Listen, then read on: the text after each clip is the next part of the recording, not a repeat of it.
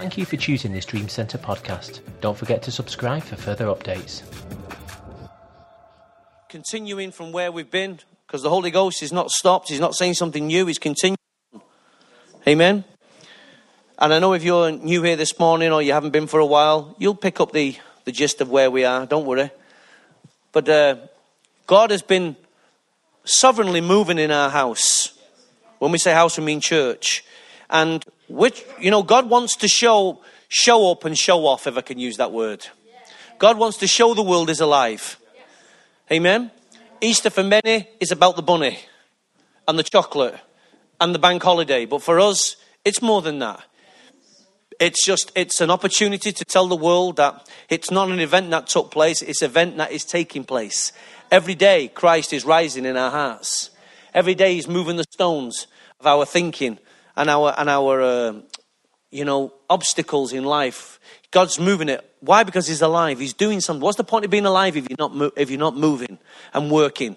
So for us, we're trying to show people that this God is alive. And God has been showing himself in this house many, many, many ways. We're not dead as a church, we're alive. And we're not just saying that because, we believe it. We are seeing the evidence in the testimonies we've been hearing over the previous weeks. We've been hearing how God has been changing lives and how God is moving. Yes? You see, if something is alive, there must be evidence that something or someone is alive. Yes? It's no use saying there's life out there, Jim, but not as we know it. If you don't know it, you've got to be able to put your finger on it and say, that is moving. That's changed. When they did this has changed. There's got to be proof that your life is changing. Many people say they believe, but they don't have any evidence. They cannot prove Christ is alive in their life. Do you know that? I can prove that Christ is alive to myself. First of all, I've got to prove to myself that he's alive. I've got to prove to myself or convince myself when I look in the mirror that God is doing things with my life. And those who know you can see that your life goes from one degree to another. But those who don't know you would never know unless they start speaking to you and then they sense something's different within you. Like that girl did the other way. I shared how this girl in the sauna was talking to Phil and I, and she said, what is it about you two? Your conversation is different from everybody else's. Maybe it's because we didn't swear. I don't know. She didn't quantify what it was. She just picked up something was different. And I said, it's me, not him. However, she picks up something different. Your life must have evidence and proof that God is rising in your life. Or other than that, it's just an historical fact that you believe. Many people don't believe the Holocaust actually took place. They deny it. But the evidence is there. People today are talking how they went through it, but some people are so blind, they say, no, it didn't take place. They're making it up. Hello? So when you come and give your testimony to people and say, Jesus Christ is alive, no, it's just an historical event. No, he's working. He's working. Forget the historical event. This is reality. It's working now, today. And you've got to be able to show people the convincing proof that Christ is alive. You may appear to people for 40 years. Jesus had 40 days. He appeared to them for 40 days. You may get to appear to some people for 40 days. But 40 days or 40 years or 40 weeks, it does not matter. Show them evidential proof that Jesus Christ is alive and well in your life. I'm going to ask John to come up and quickly share a testimony. As I'm going to speak, I'm going to ask this, John. You come up later. John, you come first. You'll all get your chance. Don't worry.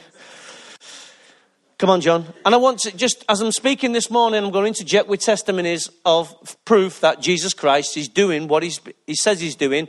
And he's been doing what he says he's been doing in this arena, what we call church. All right, John, don't worry, I'm getting to you in a minute. Stay with me. God, over the last couple of months, has been breaking out in this church.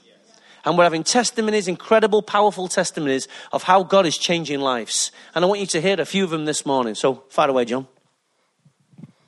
Morning. I'm going to be very brief because I've got 2 testimonies to share this morning.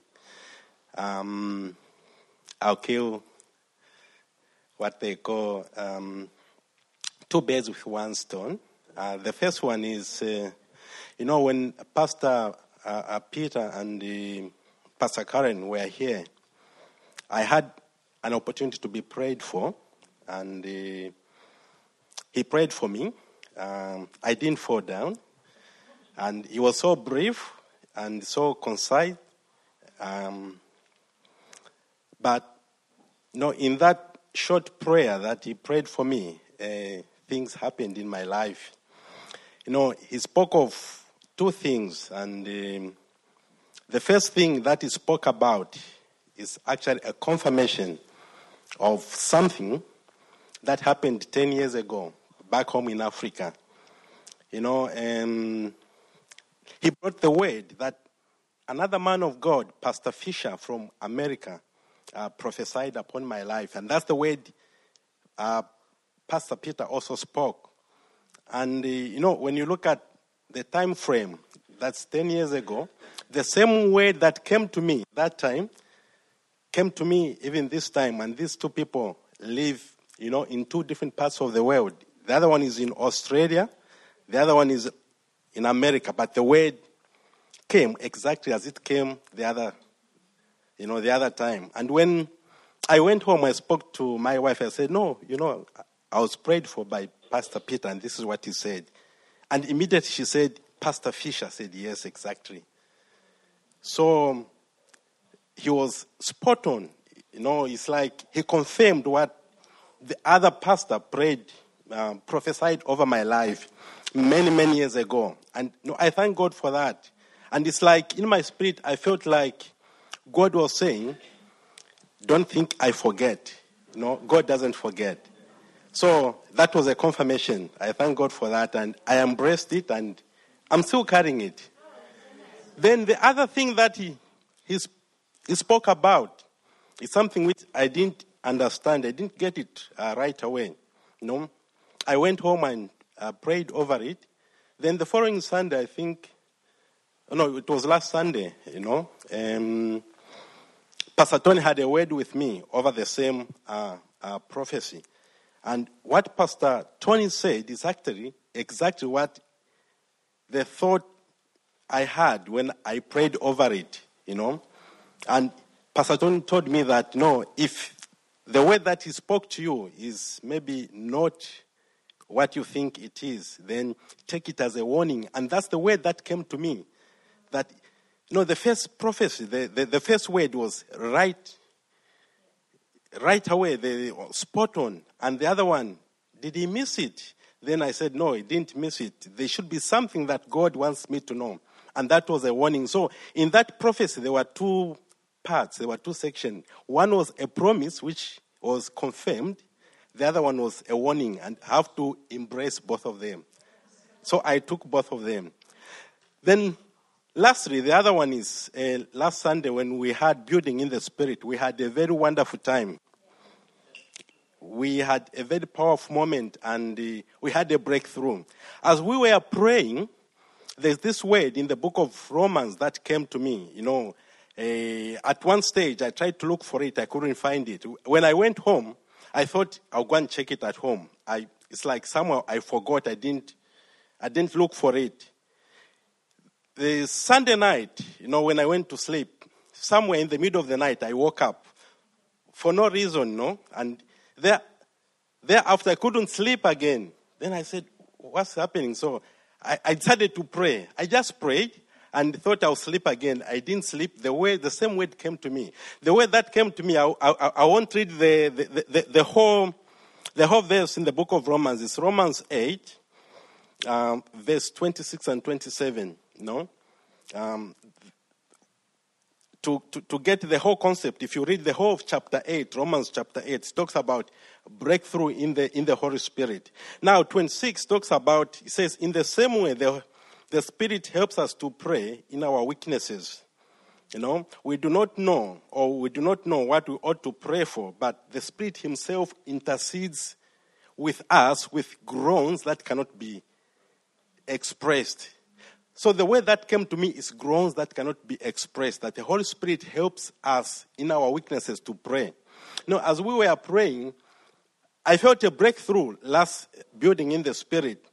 But one word came to me, it's like the Holy Spirit has given expressions to some of us that we need to express through those groanings. Now it's like we are holding him back, And the way that came to me is that once the Holy Spirit puts on you any utterance, any expression, any tongue, that's your tongue. Do not listen to the tongue next to you, or do not listen to the neighbor, to somebody who is next to you, but listen to him. Some tongues will come as groanings, and the words cannot express, but the Holy Spirit himself knows that, because the Bible says intercede. So do not underrate or do not shut any tongue, and do not think the tongue I should pray for, or the utterance that I should pray for is the one that person or that person is praying for. No, each one of us has got his. The Holy Spirit will give him or her your own tongue, your own utterance. Amen.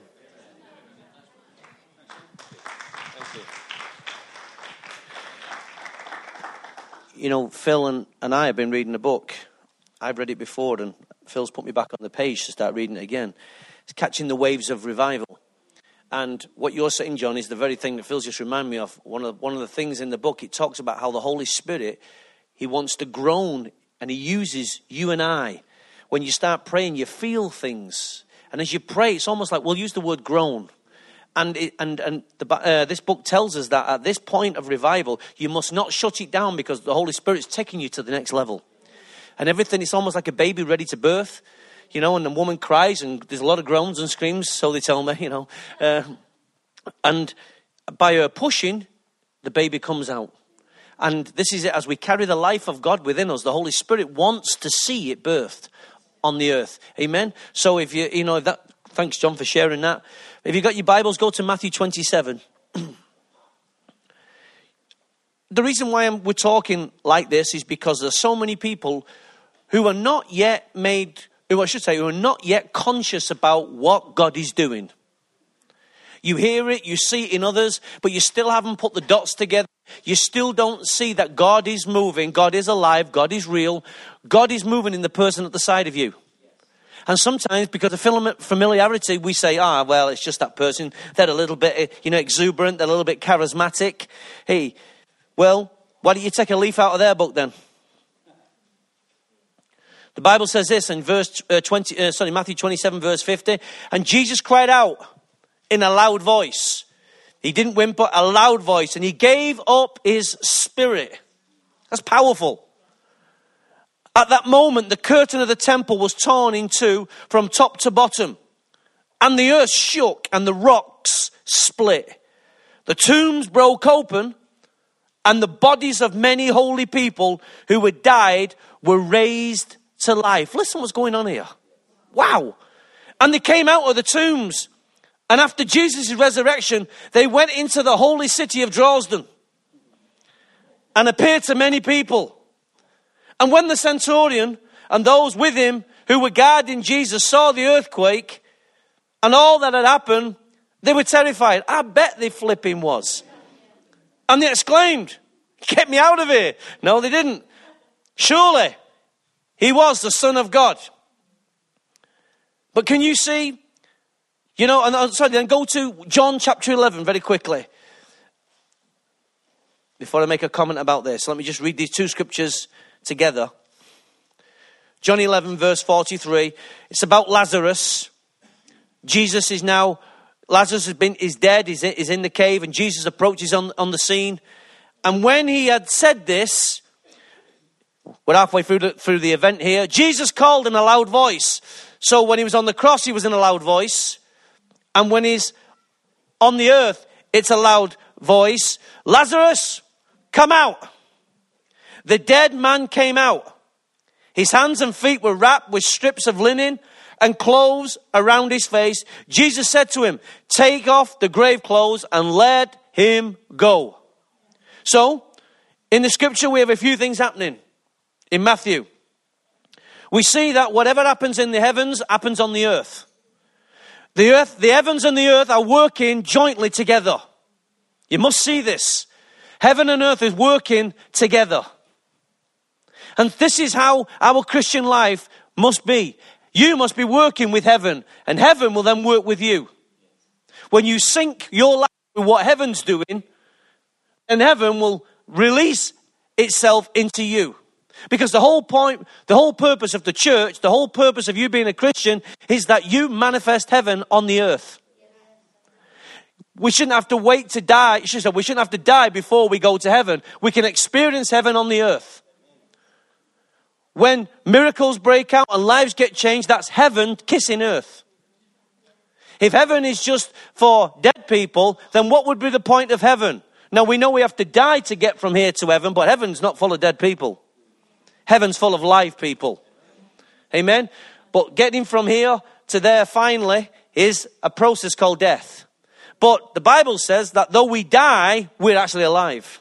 We're made alive in Christ. So our hope is that by meeting Christ face to face and living with him forever, there is a work for us even up there. Amen?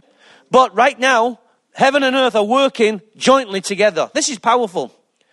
And what happens is, later on in Scripture you read that whatever you bind in heaven will be bound on earth, and whatever you bind on earth will be released bound in heaven and released, and so forth. Heaven and earth are working together. Amen? God isn't out there in the cosmos leaving us on our own. Heaven is invading us every day. If you switched onto it, if you're conscious of it. That is the question, if. So anyway, first we see here on earth, Jesus gives up his own spirit. That is a powerful thing. To give up your spirit. Everything he was, he gave up. After that loud voice, he gave it up. That was it, he was dead. The power to lay down his life. The power to say, here I am, Lord, take me. Gave his spirit up. The first thing we see is Jesus gives up his own spirit. And as he does that, look what happens. Heaven responds. And the curtain, which went from top to bottom in heaven, was torn. Soon as Jesus did what he did, heaven responded. Why? Because heaven was saying, the way has now been made. There is no veil separating man from God. Jesus has now made the way. Amen? So now, all that came after Jesus could go all the way, as Paul read to us this morning in a scripture during our worship time, that we could go all the way, we're washed, we're cleansed, we can go all the way into his presence. Why? Because of what Jesus did. And here we see the curtain is being torn and the veil is being removed. Yeah? Back to the earth again. What happens? The earth then shakes.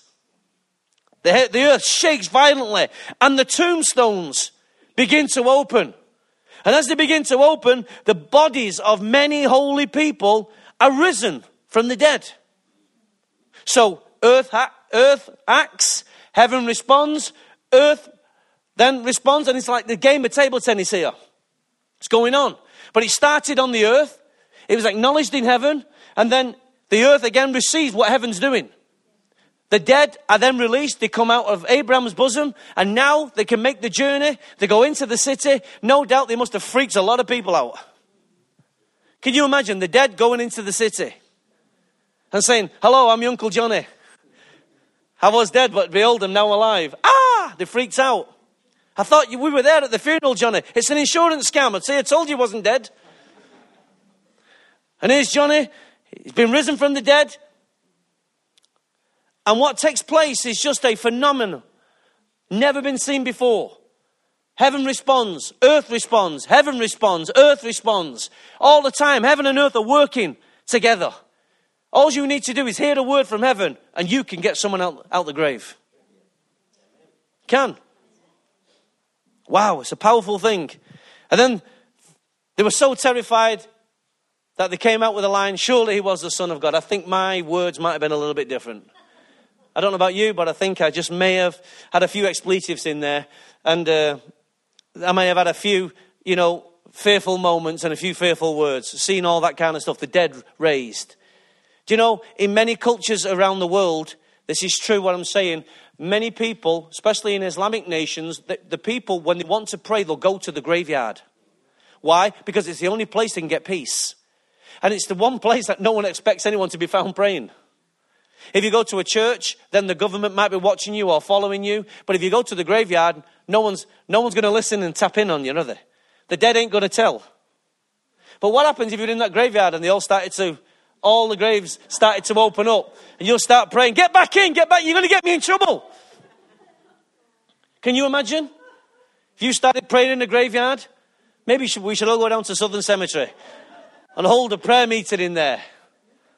Can you imagine what would happen if all the dead started to raise in that place? Holy Ghost. I'm telling you, what a moment that would be. And then we see Jesus speaking to Lazarus.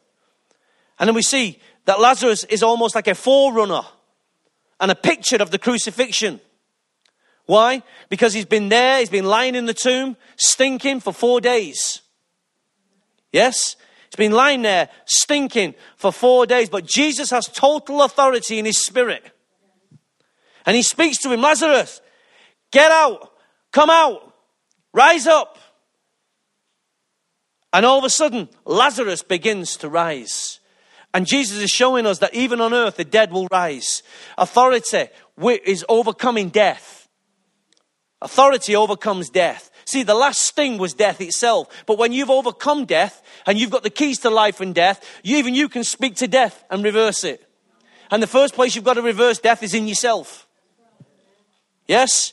So, go to James chapter 1. James chapter 1, verse 13. He says, when tempted. Who's ever been tempted? Oh, come on, you've walked past shops, so you've been tempted to buy that cake or that, that dress or those shoes or that electronic goods. You've been tempted to buy that car or whatever it is. You've been tempted. We've all been tempted. But it says, when tempted, no one should say, God is tempting me. God made me do it. No, God didn't make you do it. For God cannot be tempted by evil, nor does he tempt anyone. But each one is tempted when, by his own evil desire, he is dragged away and enticed. Then after desire is conceived, it gives birth to sin. And sin, when it's fully grown, gives birth to death. Don't be deceived, my dear brothers. So let's break that down. His own evil desires. Who's ever had a desire? Who's ever had an evil desire? We've all had evil desires. Well, not me, because I'm holy. Of course you have. The Bible says if you've not sinned, you're a liar. Yeah, and my Bible says no, liars get in heaven. His own evil desire. Everyone has a desire. Even right now, you may have a desire to come and throttle me as I'm speaking. Hold back that desire. It's not a good one. The next thing it says, when temptation drags us away, it entices us. So look at the work of temptation. Temptation has one purpose, to drag you away. To drag you away. It has a mission all of its own, is to corrupt you, to drag you to a bad place, to take you to an ugly place. And we've all been tempted. We've all got evil desires. But sometimes we're unconscious of the fact that we can be tempted, or who is tempting us. I think we're more alive to the fact that we can all be tempted. I think we're all ignorant to the fact that not all, many are ignorant to the fact who is tempting. Yes? Not all temptation is evil. Some temptation's just not good for you. It's not good for your body. It doesn't profit you. Yes? Not every temptation's evil, but there are evil temptations. Why? Because they drag you away. Yes? Now a chocolate cake doesn't drag you away. That's not an evil desire. That's a fleshly desire. That's a bodily desire. Yeah? Doesn't necessarily drag you away. But an evil desire will drag you away. And then it says, when desire is birthed within us, desire is the drive or the engine needed to drive you in a particular direction. Desire. Temptation is one thing, but desire is the engine. As you wait and meditate on it and you think about it, it begins to grow inside you, doesn't it? And it begins to become a very powerful force within you that you just can't say no. True? Sexually, if men are looking at women, that second look, or that you start looking for more than 2 or 3 seconds, you're gone. Instantly, it will take you. And before you know it, you've gone down a path you never ever thought you were capable of. All because of the second look. That's why we've got to guard ourselves. But if we're unconscious of the fact that we can be dragged away, because many people think, well, they're my private thoughts. Who's going to know my private thoughts? So I've looked at another woman, or I've looked at another man today, or I've thought about this, or I've thought about that. Who's going to know? God's watching. God's listening. But you and I don't always think that he's watching or listening, but he is. Why? I'm going to show you in a minute. And then it says this. So it starts with a desire. Temptation drags you away. Then it develops a little bit further, and then it births, then it desires to be birthed. Yes? So sin is birthed then. So now we've produced, from a temptation, we've now produced sin. So in the factory, inside here and in your heart, temptation, it then, when you mull on it and play with it, it then builds and births something called sin. Sin is birth. Sin is real. Yes? Then sin, when you develop sin and let it grow, because sin does grow. Yes? It's not a final state. When it comes into you, it's not a final state. Sin develops and looks for other ways to completely ruin you and corrupt you. Yes? So then when you give it corruption, and when you give it more ground, it has a gestation period. It comes in you and then it develops. Then what happens is it goes from one degree of glory to another. Oh, not glory, depravity. Yeah? It develops and takes you from one degree to another till eventually it takes you into utter depravity. But if you're not conscious, if you do not have a consciousness about sin in your life, that's where it will take you. And many people do not have a consciousness of sin in their life, and then they allow it to take them to places that are ugly. And the last one, it gives birth. What does it give birth to? Death. Death is the final result. Now, let me just tell you, what does it mean by death? Death is not physical death, though sin can take your life. It starts first spiritually. It kills you spiritually. Let me say that again. Before it ever manifests itself in any physical realm, it kills you spiritually. It kills the life of God within you. Yes? It shuts the Holy Spirit down. It makes you dead to God. And you become alive to sin, but dead to God. And then you end up, what happens? You end up in a cave like Lazarus. Your life ends up stinking. You can be there for 40 days, 40 years. Your life can be taken for long periods of time. And then it takes someone to come and speak to get you out of the cave. That your temptation and your lack of consciousness to the Holy Spirit, when you ignored those things, depravity came in, it took you to a place, and now you're in a cave like Lazarus. And everyone can see it, but you can't. I've been there. And then it takes someone with some revelation, all because you gave your spirit up to something you shouldn't. And it takes someone who's kept hold of their spirit and kept it clean, uncontaminated, to speak the word of God to you, the word of life to you, to say, Lazarus, you're in a cave, come out. And then you might resist that call. You can hear it, but you resist it. And then there's another process. You can hear the call. He didn't say how many times he called. It just said, Jesus said. We don't know how many times he called. I would take it literally. He just called and he came out. When Jesus has, volume doesn't equal authority. Try screaming at your kids and see if it works. It doesn't. There's something about Jesus' voice that carried a dynamic of authority, and it had a bit of volume. And there was times when Jesus' voice didn't shout and he still had the same authority. So we know volume is not the issue. But in this particular case, he used his voice to speak to a spirit called death. Yes? Now sometimes when I'm speaking or you're speaking to other people, you do not know what spirit you are addressing. If someone's dead, then it takes a little bit more life in you to speak to the death. Why? Because temptations drag them away. It sees them. They're in a cave. It's a blind spot. They can't see it. They're totally disconnected. But inside their heart, they want to get out. And once you make them alive to this word, to the fact that Jesus Christ is still, he got off the cross and he's still calling people out the grave. He's still calling people out the cave. Your voice carries an extra dynamic. Because now we're rescuing people. Now not only we're rescuing, we're giving life to them.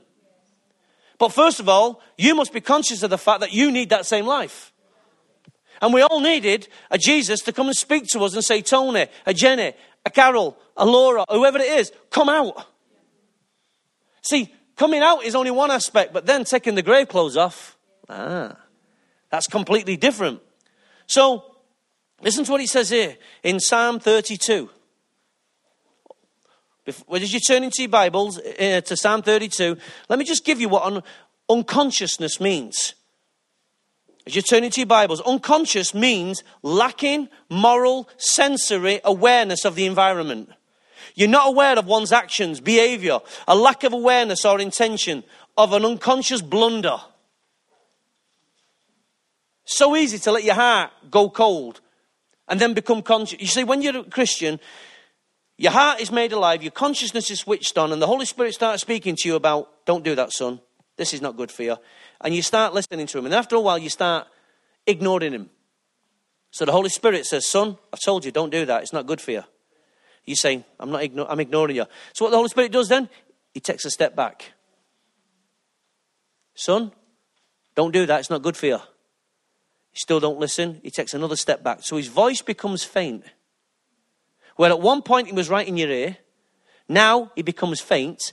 And because he comes faint, he's come faint because you are becoming slowly and surely more unconscious of his presence and awareness in your life. So now he takes a step back in that area and he lets you go your own way because he won't force you. Because you have your own will. God does not put his arm up your back. He lets you go your own way. Why? Because he wants you to come by your own will, your own free will. So he steps back and he lets you crash and burn. He didn't want to let you crash and burn. He's not sadistic. He tried to warn you. But the fact that you kept saying, Holy Ghost, shut up. I'll do it my own way. I'll get back to you later. So he takes a step back so you can no longer hear his voice anymore.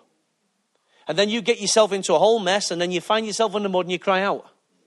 And when you cry out, you find the Holy Ghost comes back. He doesn't say, I told you so, you dead leg. That's not the kind of person he is. His hand comes out. He says, right, okay, now you've tasted a bit of mud. Let me show you how to keep your life clean in that area. Okay, Holy Ghost, please teach me. Teach me, Holy Spirit. He says, okay, I'll teach you, providing you keep listening. And the moment you stop listening, he goes, we're at it again. He takes another step back. And he does it again. And he lets it go. Why? He's got all eternity. You haven't. But listen to what David said. Then I acknowledged my sin to you, and did not cover up my iniquity. In other words, I came open, I came honest. I said, I will confess my transgressions to the Lord, and you forgive the guilt of my sin. Verse 32 of verse 5 of Psalm 32. O Lord, you forgive the guilt of my sin. Therefore, let everyone who is godly pray to you while you may be found. Surely, when the mighty waters rise, and they are rising, they will not teach him.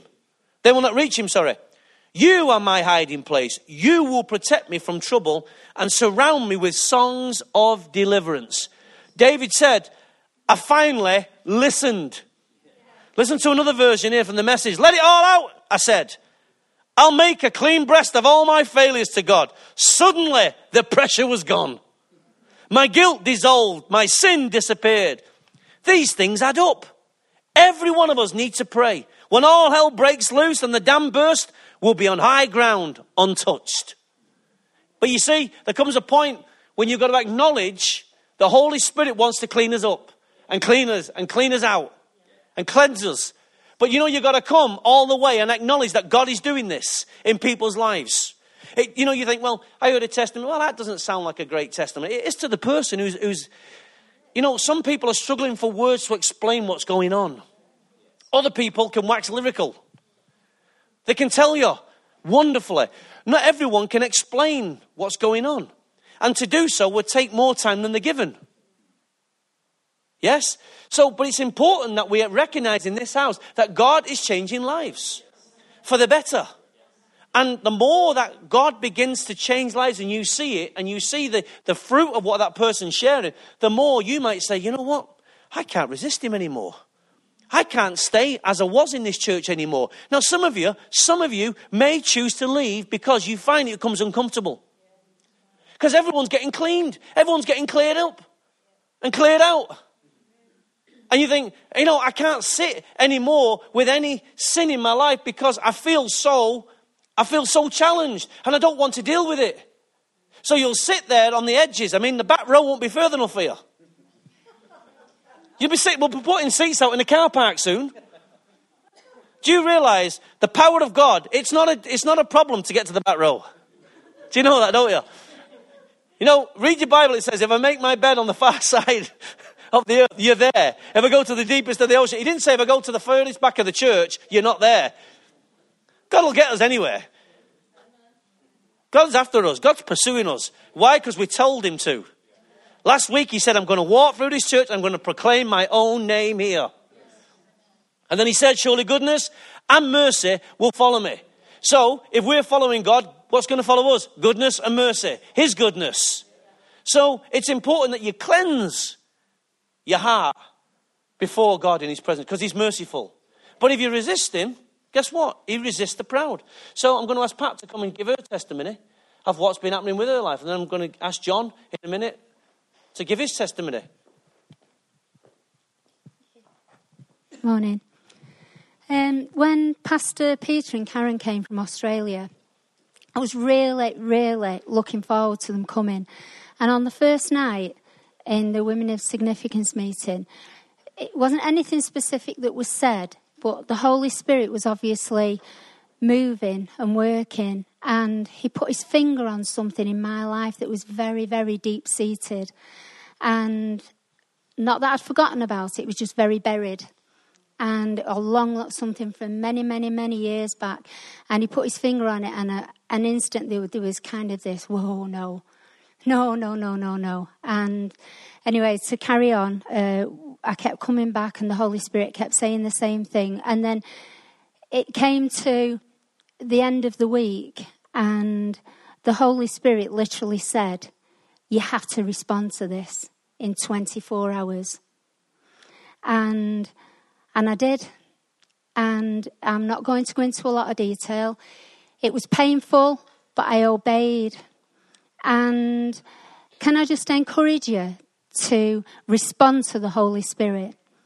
Yeah? The minute he says something to you, respond. Because, my fear was greater of not obeying what the Holy Spirit said than it was with not dealing what he was asking me to deal with.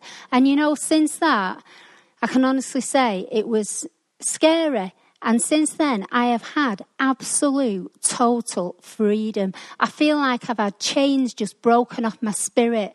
And I feel like I'm flying. That's the only way I can describe it. I feel absolutely, totally free. And you know what? I did before. But then the Holy Spirit just highlights something and says, I just need to take that out.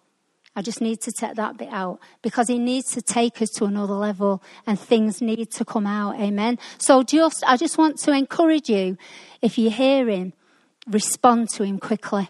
Amen. Isn't that great? See, the grave clothes have to come off.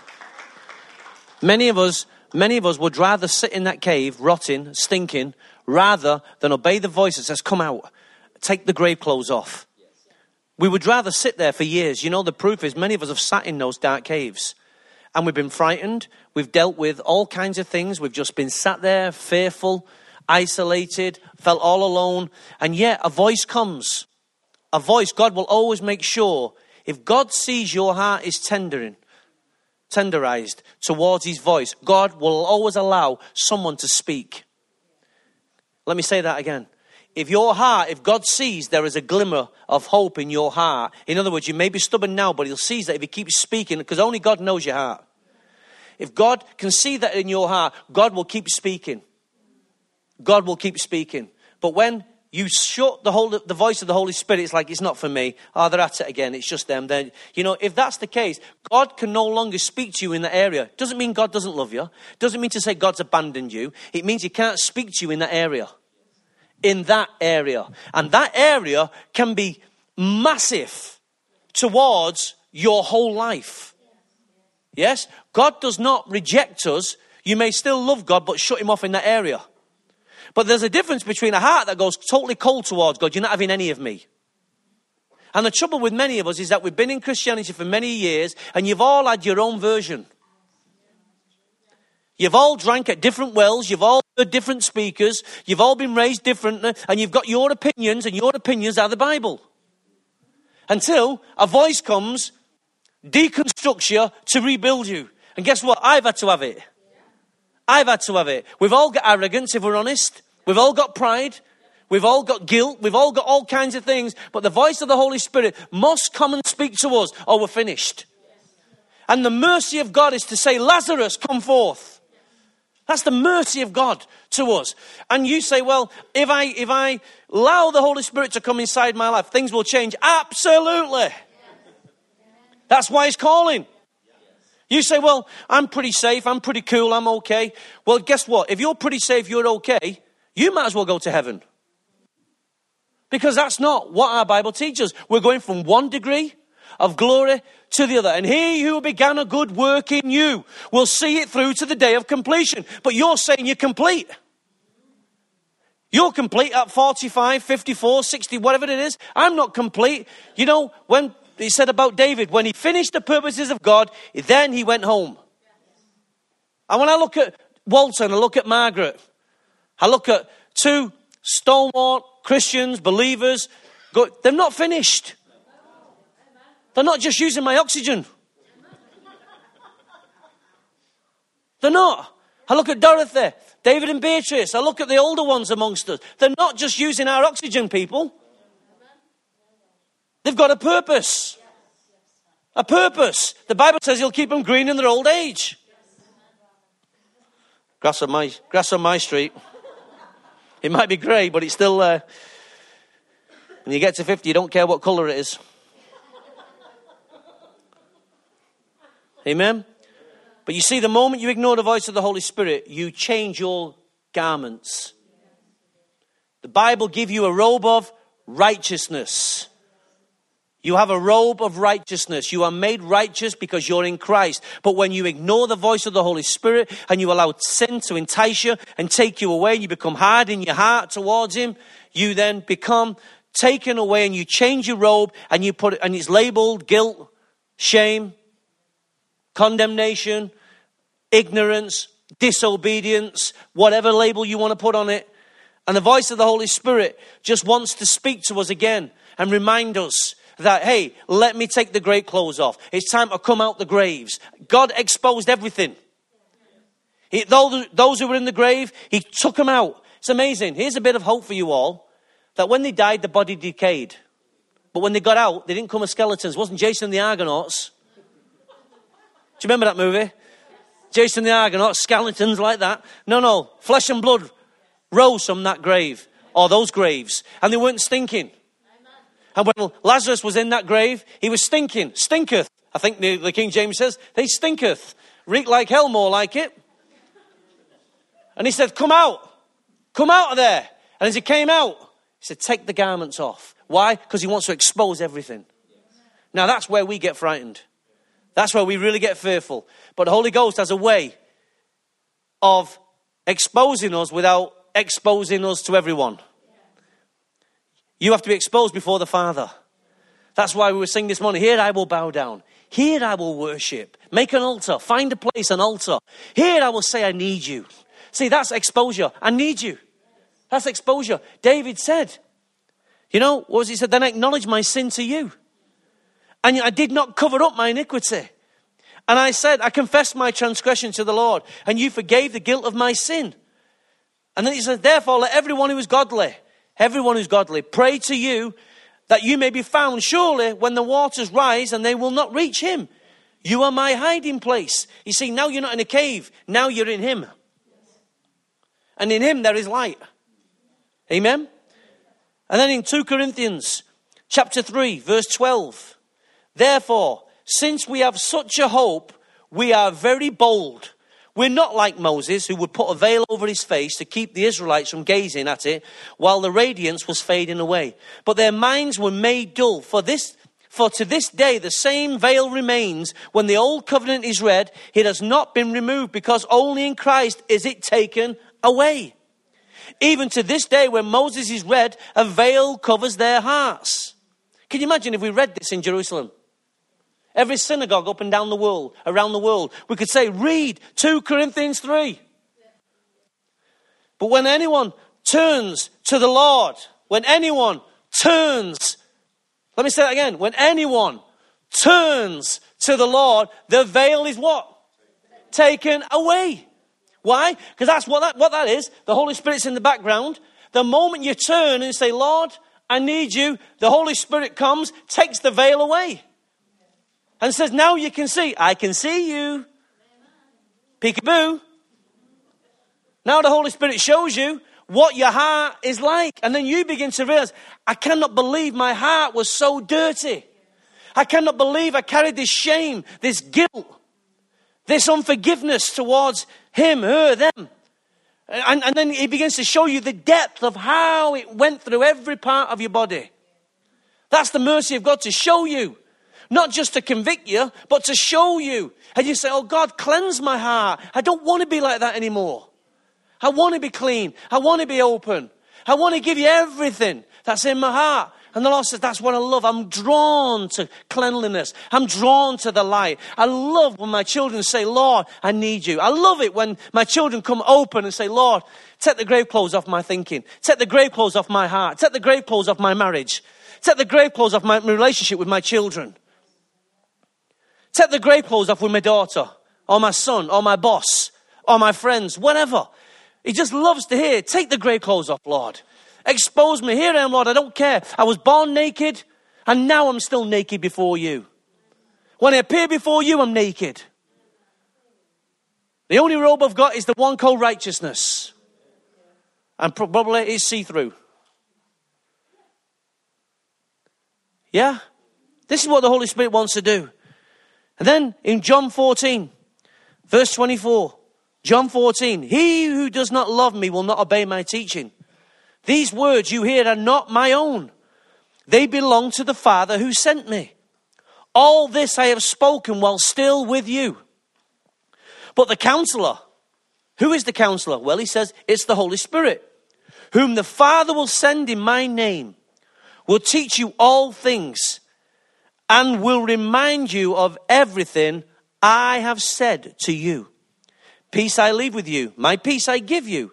I do not give to you as the world gives. The Holy Spirit is so easy, when you're listening to my voice or anybody else's voice to say, it's just him. But here, the Bible says these words you are hearing are not my own. They belong to the Father who sent me. This morning, these words are not my own. They belong to the one who's given them me to share with you this morning. Why? Because he sees many Lazarus. And over the last couple of weeks we've heard, or by the time John shares in a minute, we would have heard 10 testimonies. I think 10 is a good number to prove that God is doing something in the lives of this church. 1, you could say, well, that's just him. But 10? And you can sit there and say, well, I'll ignore it. Well, ignore it. Still doesn't go away. 10 lives are being changed. 10 lives are being changed. And they're the ones who have got up and shared what's happening. They're the ones who said, I can actually feel a testimony. Now, many of you have also had a touch of God, but it's not yet birthed as a testimony. So we could actually easily line up another 10. That would give us 20. Your argument's getting pretty tough now, isn't it? It's getting weaker and weaker by the moment. Well, it's not going to touch me. Don't say that. I saw a man in this church, freak the ones out on the back row. The back row, a big bloke. Many of you remember Dennis McCartney. Some of you will remember Dennis McCarthy. Dennis was a big bloke. And I remember God moving. And Dennis kept sitting further and further back because he realized that the Holy Spirit was moving and he didn't want it. But the Holy Spirit wanted him. So Dennis kept sitting further and further and further back until he got to the back row. And then one morning, we're just worshiping. We heard this almighty bang. Dennis had fallen off his seat. And we rushed over thinking there was something wrong. Dennis's spark out in the spirit. Smile on his face. We think, okay, Holy Ghost has got him. So the following week, Dennis is still resistant. The Holy Spirit is saying, okay, you didn't respond to me the first time. I'll get you a second time. I know where you live. So the second week, Dennis is on the back row again. Smack. He falls off his chair again. No explanation for it. This is a big guy. He's not like he's swinging on the chair. They're those chairs, so you can't swing on them. Yeah? Sometimes the bolts in those chairs stick up your backside. They might get you off the chair, but no, this wasn't what was happening. Dennis was sat in the back chair. Bang! Dennis goes off. We rushes over. You okay, Dennis? Yeah, I'm okay. Yeah. Said, Dennis, there may be something you may need to give over. The Holy Spirit seems to be clobbering you like this. I think he wants a conversation with you. So Dennis, I'm not. And anybody knew his mother, Edith? That was it. That was like the godfather or the godmother, She would come in and give him the papal blessing. Dennis! She used to look at him like that. If he doesn't kill you, I will. Lay down. Stay down, boy. Let him do his thing. Well, Dennis, second time he gets up, still wouldn't let the Holy Ghost have him. Third time, same again happens. 3 weeks on the trot, Dennis falls off his seat. No reason for it. Smack the third time. Do you know where he is today? Through ignoring the Holy Ghost? Sat in a one-bedroom flat with his TV. One-bedroom flat. What does that tell you? One-bedroom flat. I bumped into him last year. And I spoke to him. His whole life went down the pan. Why? Because he would not let go of what the Holy Spirit was trying to call him out the grave. Dennis, take those grave clothes off. It's going to kill you. If you stay like that, it'll kill you. Dennis kept resisting the Holy Spirit. And to this day, God let me see. God let me see him in the street. And he tried to make it sound really, he's in a good place. And I looked at him and I wanted to cry for him. I thought, shame. What a shame that he allowed his heart to become so closed that he would not let the Holy Ghost. Listen, when the Holy Spirit's calling you and convicting you, it's because he knows where you're going. He knows what you're heading into. And if you keep ignoring him, he can't save you. And seeing this ignorance, that's all it is. This veiled ignorance that says, God loves me, he'll protect me. It's ignorance and it's a lie.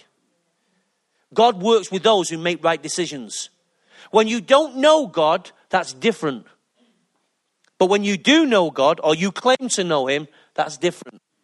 You see, if you don't know my house or my rules, you get away with dropping things. You get away with slurping your tea at the table. You get away with slapping your chops when you're eating. But you've been there 5 minutes, you're going to know the rules. And if you don't know, you're going to get the furry side of my hand. Why? Because you can't slap your chops in my house. You close your mouth when you eat. That's my rule. Is that okay? Is it my table? It's my rule. If I come to your house and you all eat there, it's like a train wreck coming out your mouth. I just know. Shut up. Suck it up. But if you're like that, sharing food with one another, that's not my thing. But if you come to my house, it is my rule. And it's okay if it's in my house. Now, it's just a basic rule. It could get you to slap, but it's the basic rule. But you're entitled to your rules, but God has his rules. And if you're going to do silly things, God's going to try and speak to you. God's going to pursue you. God's going to head you off at the pass. But once he speaks to you, he will not keep coming. Say, I told you, come on, oh, stay with me. Why? Because it's a walk of obedience. John, why don't you come and share yours testimony? Another story of how God's called him out the grave. John rises up.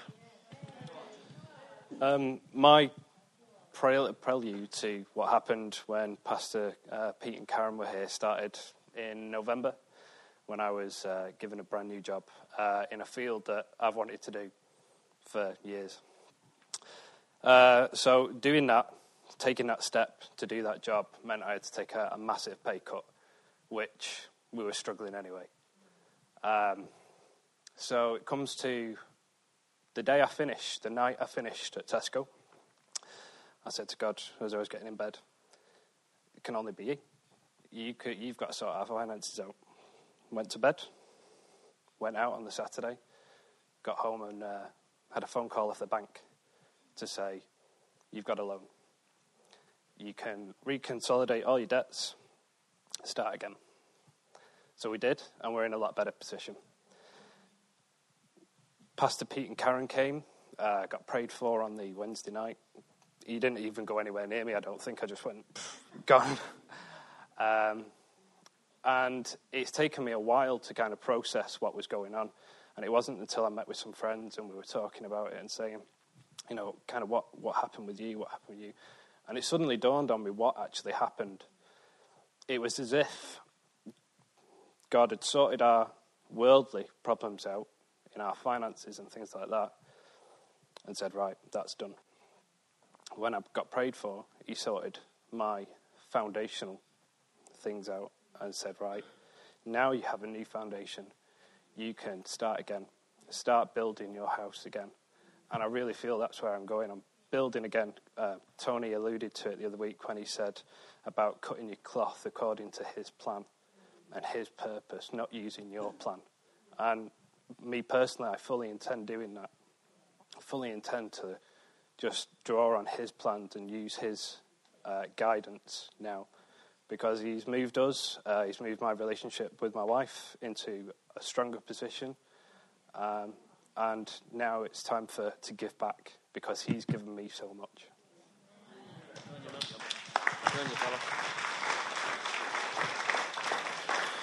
You know, it's so good to see these young guys really getting touched by the Holy Ghost. I remember that night when John was in the annex over there. See, like I said to you not so long ago, there's always places in the church where you have an encounter with God.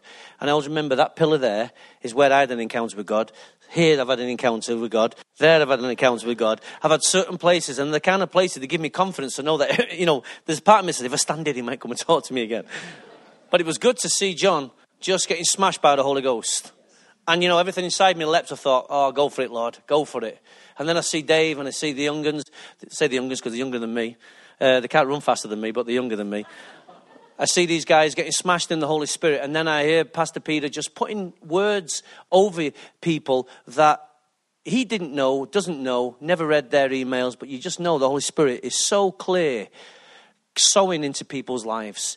And, you know, and it's so important that God wants you guys to know that God just didn't turn up and left when Pastor Pete left. God was here before he got here. He's been here for many, many years. And he's still here. You know, it's not, you know, God doesn't speak when Pastor Peter comes in. You know, God's speaking right now. And continues to speak. Why? Because he's God. It's God. It's not about any individual person, but as individual people listen to the will of God for your life, at that moment, destiny can kiss each other. When you're fertile, the Holy Spirit is always fertile. But the Holy Spirit is waiting for you. And there was such a hunger, and there is such a hunger stirring in people's hearts. Right now, anything can happen in the church. Anything can happen. Anything can happen. And some of you will sit there, yes, the dead will be raised.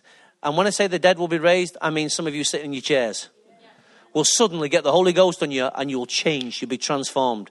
Once I was dead, now I've been made alive. And you see, the Holy Spirit is so clear about what he wants to do. He's so clear what he wants to do. We will not stop pursuing God. Whether you've got a we shall not be moved attitude, we will be moved attitude. We will be changed attitude. And our attitude is stronger than yours. Why? Because those who are for it are far greater than those who are resisting it. Now, we resist for different reasons. We resist for different reasons. You know, one of the greatest resistance in church history is not because they're against you, it's because they don't understand you. And that's why I will not be quick to run ahead. I'll keep on saying the same things over again until we get you on the page. Until you eventually come before God and say, now I understand. And that's okay. Now, if you do and you resist, then take it up with God. But if you don't understand, we'll keep on teaching and speaking and praying and prophesying until something clicks. And if it takes another man to come in and say what we've been saying, wonderful, who cares? It's not about, well, why is it when you come, you get all the glory? I've been here for ages. It's not like that. Because when I go into his church, I say the same things to his people. I will say the same thing when I'm going back. You see, when I prophesied over Peter here, I don't know if you remember, I prophesied over him on the Sunday. Right? And I prophesied about a gold pen coming in his hand. Right? What you don't know is that when I prophesied over him, he said, no one knows that we've set a week to go and write a book and put our resources. He said, that really spoke to me, that this was a confirmation. Do what you're going to do. So, that's okay. He can speak to us. I can speak to him. He speaks to me. It's not a problem. Our hearts are open. Thank God someone's speaking. Yes. Thank God someone's speaking. Well, it was a silver pen. Who cares? Well, actually, technically, I don't write. I use a computer. Duh. You want to be stupid? Fine. But the Holy Ghost is doing something very powerful amongst us. And if you're just coming into the church at this time, get ready, because you're not going to be able to sit in your seat. The presence of God is going to become so strong. Last Sunday night, oh my God, it was strong. Some people are saying, well, that's the best yet. Now, here's the thing about the best. The best is the one you needed at the time. It's not the best. It wasn't my best, but it was the best for you. Wonderful.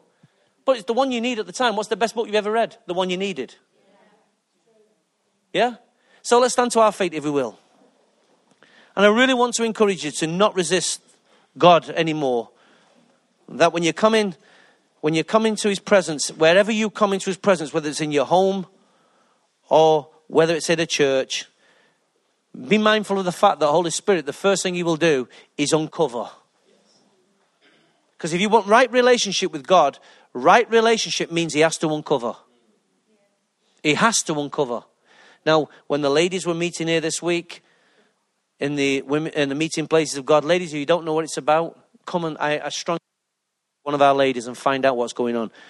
I'm hearing great things without knowing what's going on. I'm hearing good things.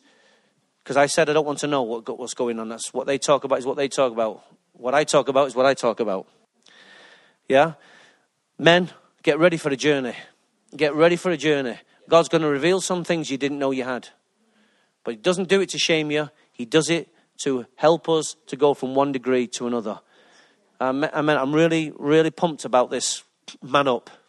It's time for men to man up. Ladies, will you woman up? Will man up. And the youth, I'm really pumped about what God's doing. But right now, God has got us just where he wants us. So if you raise your hands with me, if you will.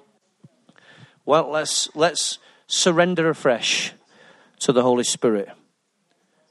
You know, it's been so easy to call you out this morning and pray and get God to use the atmosphere for you to take your grave clothes off. No.